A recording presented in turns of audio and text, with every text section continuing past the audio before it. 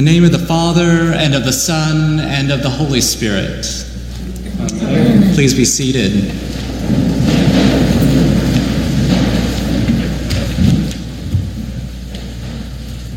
As you can imagine, as priests, we get a lot of questions.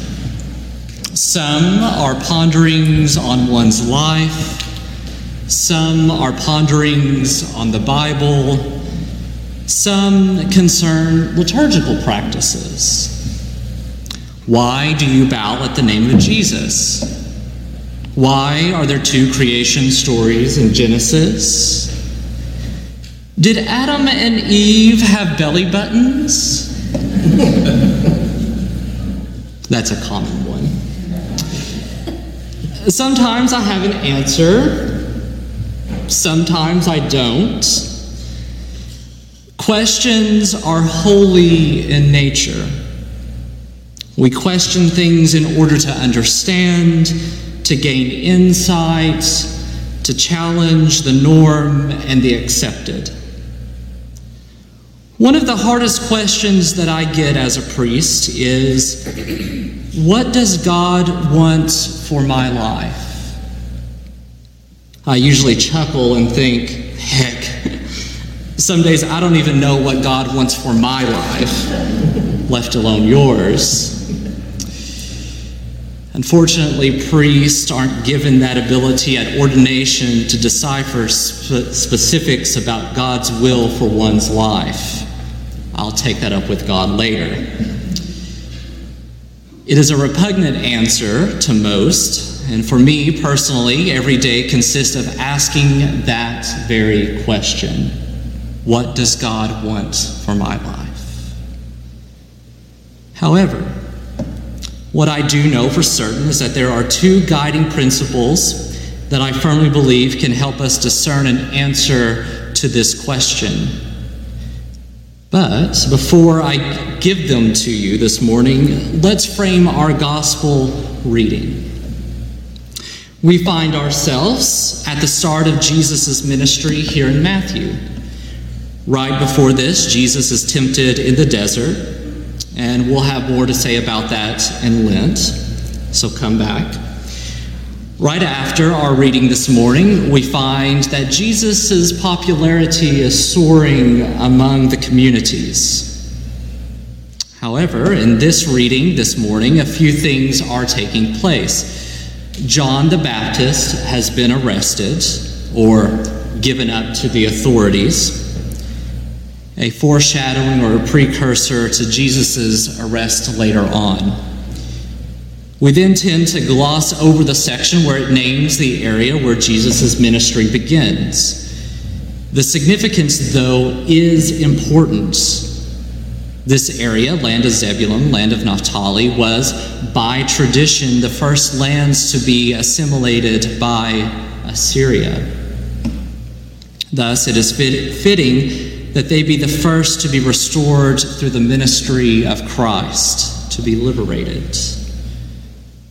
Once the scene is set, we then get the calling of the first disciples, leaving their families and careers to join up with Jesus, literally leaving behind the very things that give them, at least seemingly, life.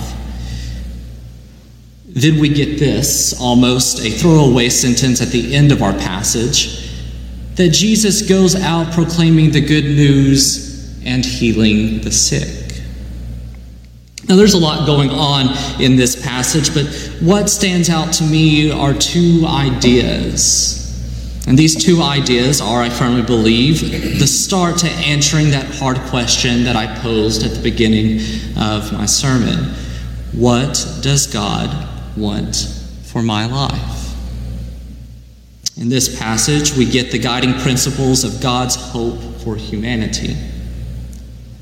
They are gathering and restoration. God has always been in the business of gathering humanity together, both with God and with each other. It is our hope as Christians to be gathered back with God, both in this life and in the life to come. We do this in a multitude of ways. We gather together every week, welcome, as the body of Christ to seek out the risen Christ in our worship, in our formation classes, in the meals that we share. We are gathered together in the work we do with the Guatemala Medical Mission, our food pantry, our Eucharistic visits, and in our support of the Syrian Relief Task Force, among others. In each of these moments, we find ourselves not only gathered with the visible body of Christ, each other, but we also find ourselves being pulled closer to God. Secondly, God's hope for us is to be restored back to health.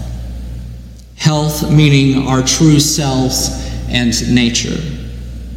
It wouldn't be enough for us to just be gathered together, you see. We are looking to be brought back to what we were originally created for, and that was blessing. Hearken back with me to our Genesis story. We were created to bless the earth, to care for God's creatures and each other. Jesus begins his ministry by doing just these things. He goes to the land that was first exiled to begin to gather his flock. He gathers his first disciples, and then he begins to restore by healing in body, mind, and spirit, as we will later find out in later chapters of Matthew. If gathering and restoration is the basis for Jesus' ministry, if it is God's hope for us, then surely we can begin here when we are trying to discern God's plan for our lives. What is going to bring me closer to God and my neighbor? What is going to bring me closer to God's original intent for the human race? What are the roadblocks that are in my path that are keeping me from being a blessing or from flourishing as one of God's beloved? What are some things I need to let go of, like the disciples had to let go of?